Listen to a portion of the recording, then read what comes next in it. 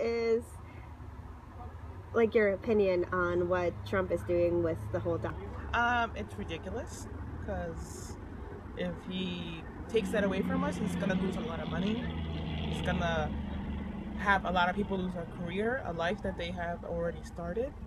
They're gonna lose their cars, their jobs, their car insurance, everything.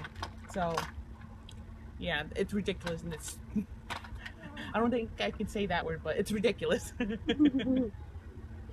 So you and your job, how will it affect you, you think? um, if something bad ever happens to DACA, and he takes that away, um, then I won't have a job anymore. My agency won't have the only bilingual person that can translate or help or translate something from English to Spanish now. My clients who are only Spanish speaking won't have the help that they need anymore until they find somebody who works in the same field that I do and knows and has the experience I do to do that with clients. And then I already have their trust and everything, and they already know me. So for somebody new to come in that they don't know, it'll be difficult. So, in a way, do you think it's your fault that you're here in this country?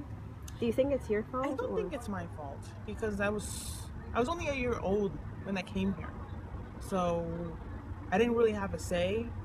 I didn't have a choice to come here. I know my parents did it for the best, for a brighter future for me. But I mean, now coming out of the shadow where I was illegal, and now I'm legal now, and now I'm gonna go back into the shadow where I'm gonna be illegal now. I don't know. Do you think that you will one day have your perfect life? I pray that I do.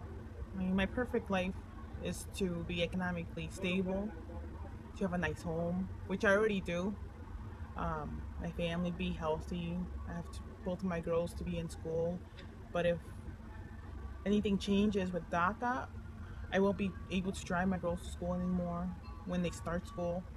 I won't be able to go on field trips that they want to go to. I won't be able to do a lot of things. Do you have any last comments on what you would like to see change?